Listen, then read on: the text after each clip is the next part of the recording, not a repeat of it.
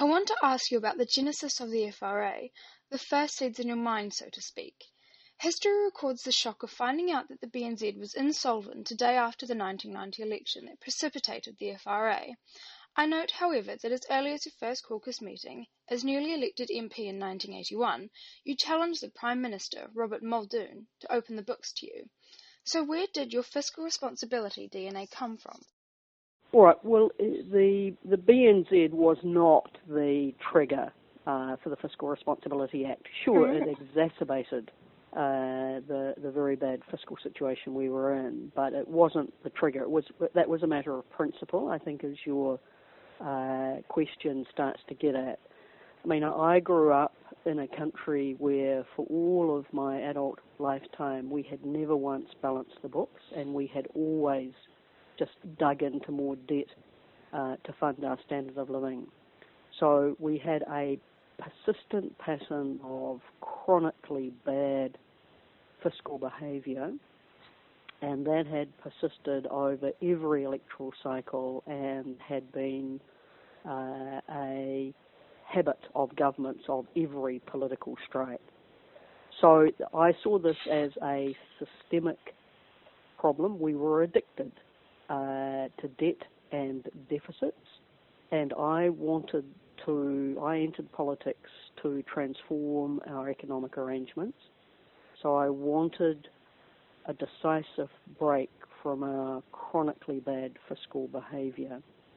And I knew it was going to take three things to do it. First of all, I had to demonstrate as a Minister of Finance that I was in a government capable of making the kind of hard decisions that would change our bad fiscal patterns. So it had to be words. It had to be deeds before words.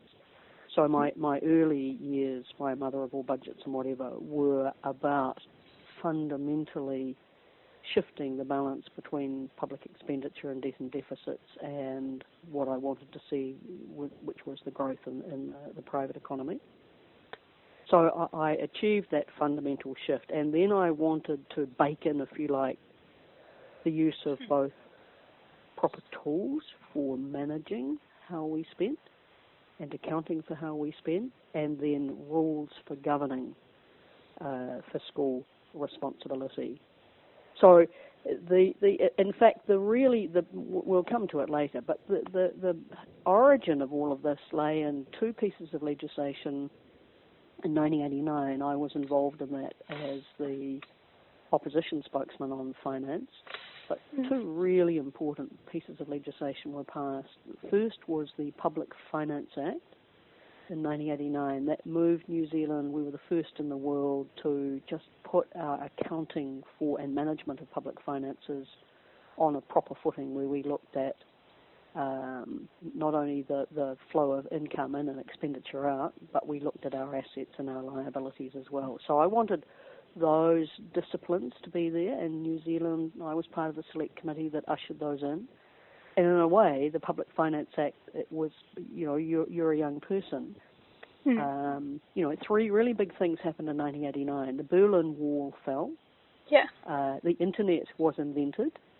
And the Public Finance Act was passed. And in a way, I mean, most people laugh and say, does the Public Finance Act belong in that league? But if you think about monumental shifts in new, innovative ways to deal with the management of public finances, the Public Finance Act gave us the tools. And the other piece of legislation passed in 1989, which really was the forerunner of, certainly prompted my thinking about the Fiscal Responsibility Act, was the Reserve Bank Act.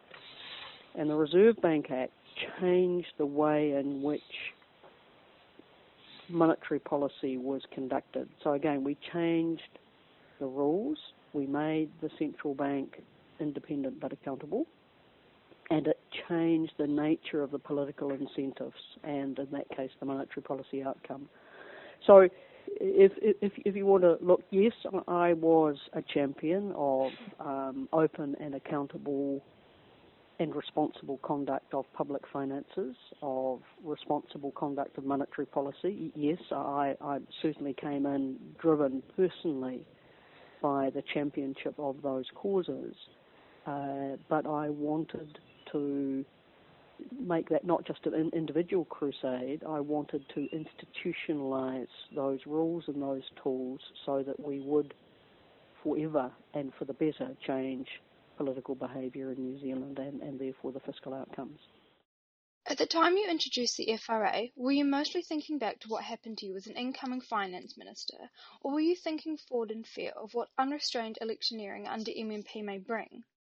Well, MMP was in prospect then, but for me it was being historically informed, as I say, by the chronically bad behaviour. We had to break the back of that. The Secretary of the Treasury said to me at the time, we get near to fiscal balance and then, $1 billion, we miss it. So it was always, what can we do to put a lid on public spending and then change it for the future? So really it was being historically informed, yes, but a big focus on the future. I had seen the success of the Reserve Bank Act that locked in much better behaviour going forward, and I wanted to mirror that on the fiscal side. The Secretary of the Treasury was unconvinced. He said monetary policy stands by itself. Fiscal policy is very political. You can't change the rules of the game. And I said, watch me. So it wasn't so much just being scarred by the big fiscal hole that we faced. It was breaking that pattern of behaviour and setting us up for the future, that no matter the composition and stripe of future governments, they would forever be judged by and tied to a set of responsible fiscal rules. So I did want to make it the gift that keeps on giving, that's for sure. At the time, did you think the Act would be as enduring and effective as it has been? As you said, it's a gift that keeps on giving. Did you think about that at the time? Yes, I did, and that was a big part of my motivation, was to institutionalise the rules of the road.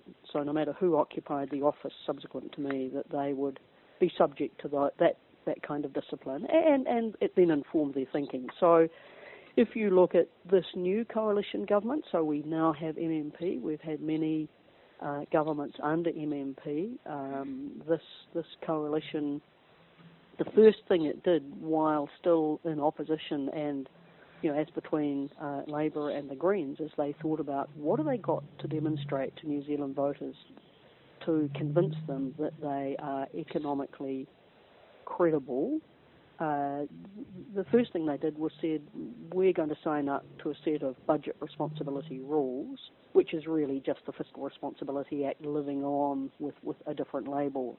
And for me, that speaks volumes that they felt bound to do that in order to win the confidence of the New Zealand public that they could be trusted with the management of public finances and the Treasury ventures. What would have been the consequences if the government would have not introduced the Act?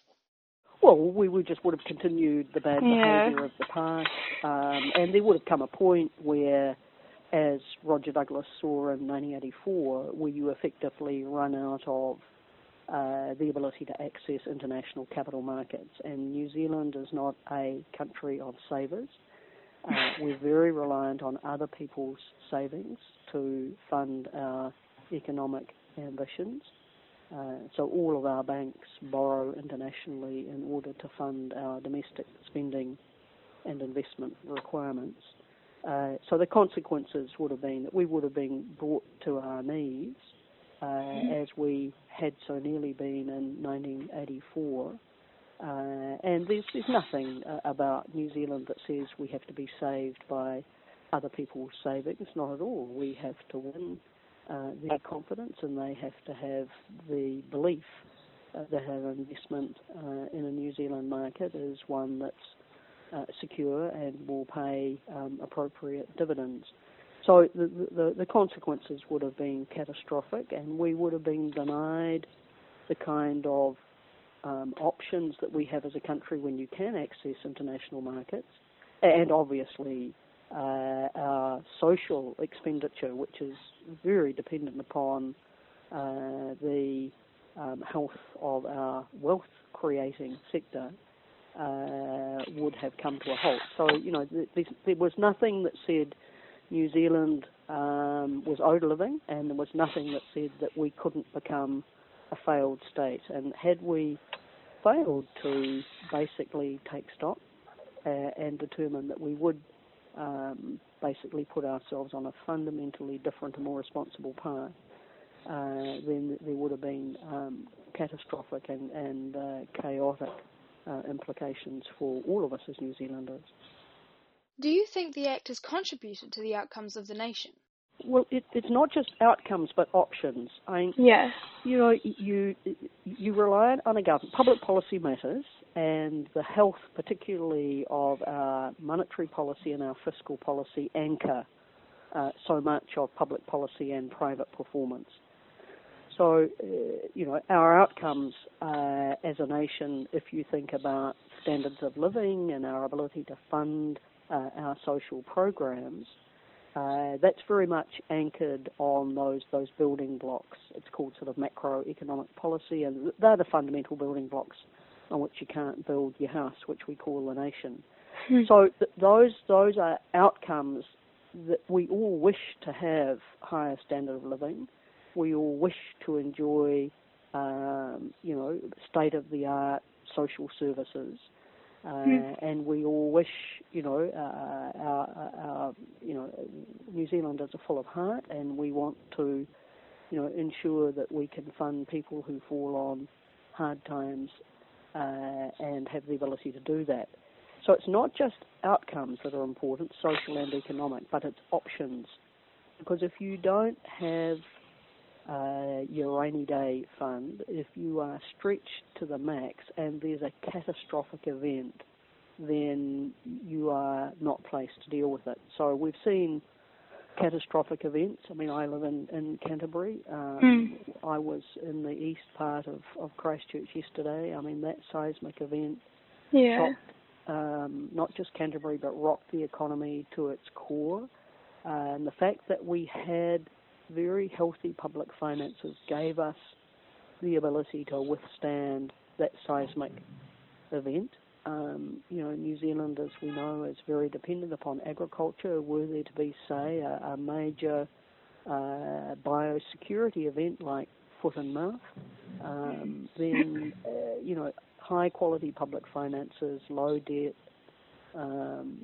sound budgeting, that gives us the option to cushion the blow. And, governing is about how well equipped you are, not just to meet people's immediate requirements, but ensure that we've got that cushion should shocks arrive. And, living in this world, we know that shocks are part of the landscape, and it's responsible to be well equipped to deal with them.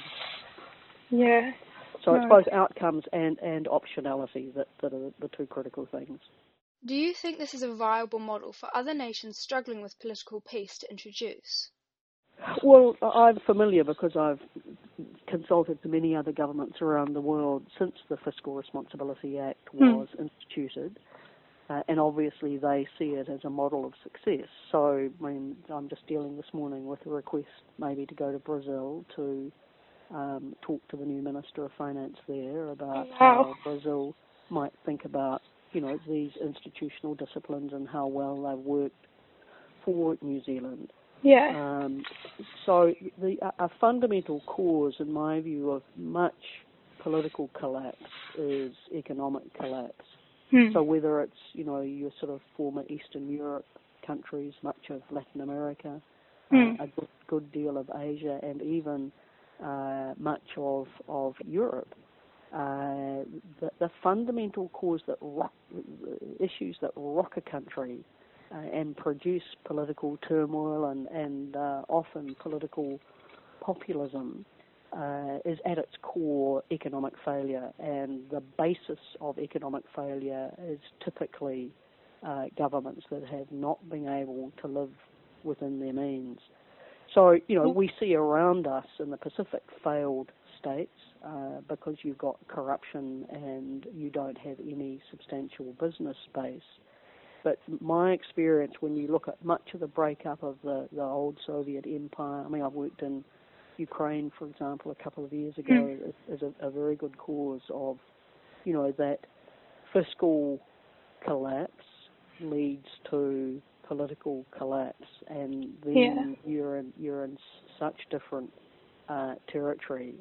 So you get some very good examples. Estonia is one that really, post the Soviet collapse, instituted some, really important fiscal policies, among other things, that stabilised that country and led to a young generation of people who invented Skype, for example. And, you see what happens in, say, many Latin American countries where governments are elected. They plunder the treasury. They think only about paying off political debts, and then they leave their nations at the vagaries of, terrible inflation and collapsed public finances. So I'm very, clear-headed about what basically undermines the prospect for nations being able to secure their future, and that's why the anchor of a fiscal responsibility set of rules has become so important internationally. History also records that the passing of the FRA was largely uncontested. Nothing is as easy as it seems, however, so what were the major obstacles you had to overcome? Well, that's not quite the accurate view of history. The Michael Cullen stringently opposed the Fiscal Responsibility Act, and he was the opposition spokesman on the finance. So if you look at the Hansard at the time, the Labour Party in opposition voted against it. The important thing was, what was the passage within my own party?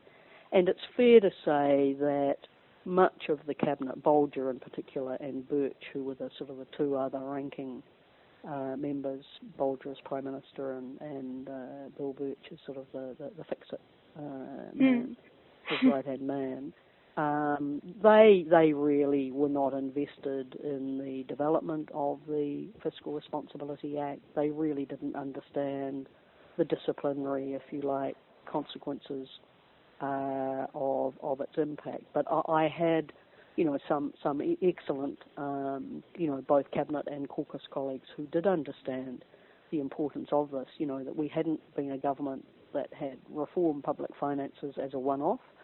We wanted that to be, our gift to the country and to institutionalise, to lock in the benefit that we had secured. And they saw, unlike Bolger and Birch, who were really oblivious to its significance, many of my fellow caucus and cabinet colleagues saw how significant it was. And in fact, I waited to resign from Parliament until it was passed, and ironically, Bill Birch was the minister who brought in the 1994 budget as a major beneficiary of these rules. Lastly, the Honourable Nick Smith said during a debate last year that the passing of the FRA was the most important piece of legislation passed during his 18 years in Parliament. Do you think today that the public, especially millennials like myself, undervalue the contribution of the FRA? Well, that's sweet of Nick and his colleague Tony Ryle when I had moved back to the back benches just to see this through. Tony Ryle, he sort of helped secure its passage ultimately as a minister. So, obviously those of us who were involved understood and committed to it, understood its significance. I think for young people today, you take for granted that we will have open and transparent conduct of fiscal responsibility, that government will behave themselves, and that gives the country options we didn't have and gives us a platform for future innovation. So the government this year will bring down what it calls a wellbeing budget, but we all know that it's not words and virtue signalling that matters. It's can we actually follow? Can we anchor the promise, and can we execute the promise? So I think the best way for young people to understand it is to put it in the context of, as I did at the outset, of three big things happened in 1989. We all know the fall of the Berlin Wall. Any historian like yourself with an interest in it, any contemporary, young traveller knows of the importance of that event.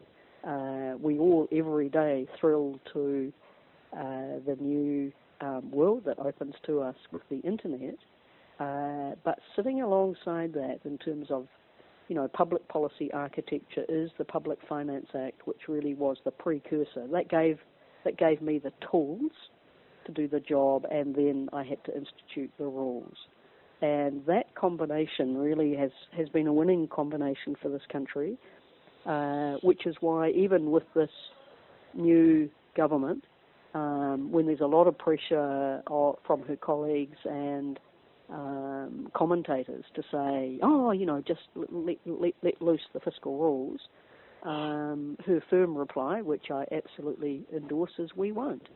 And nor she should, because the consequences of governments reverting to past behaviour are just, too awful to contemplate, and millennials really would wake up one day if it was said that what we now take for granted by way of education, health, infrastructure, environmental, type spending was all put on hold because the family finances were in trouble. In this case, the public finances were in trouble. That would be a very big shock to the system. It would be a very big shock to the system if we went back to rationing foreign currency and banks not being able to fund our dreams and schemes. So, there really are very immediate and quite shocking consequences if we fall from fiscal grace, but I'm pretty confident that what we locked into place has fulfilled its promise, and as I said at the outset, it's the gift that keeps on giving. Yeah. No, I totally agree. Well, thank you so much for being part of this. That's a pleasure. And look, I really wish you well. It's studying under adversity is all the better the prize that you secure. So I really applaud what you're doing.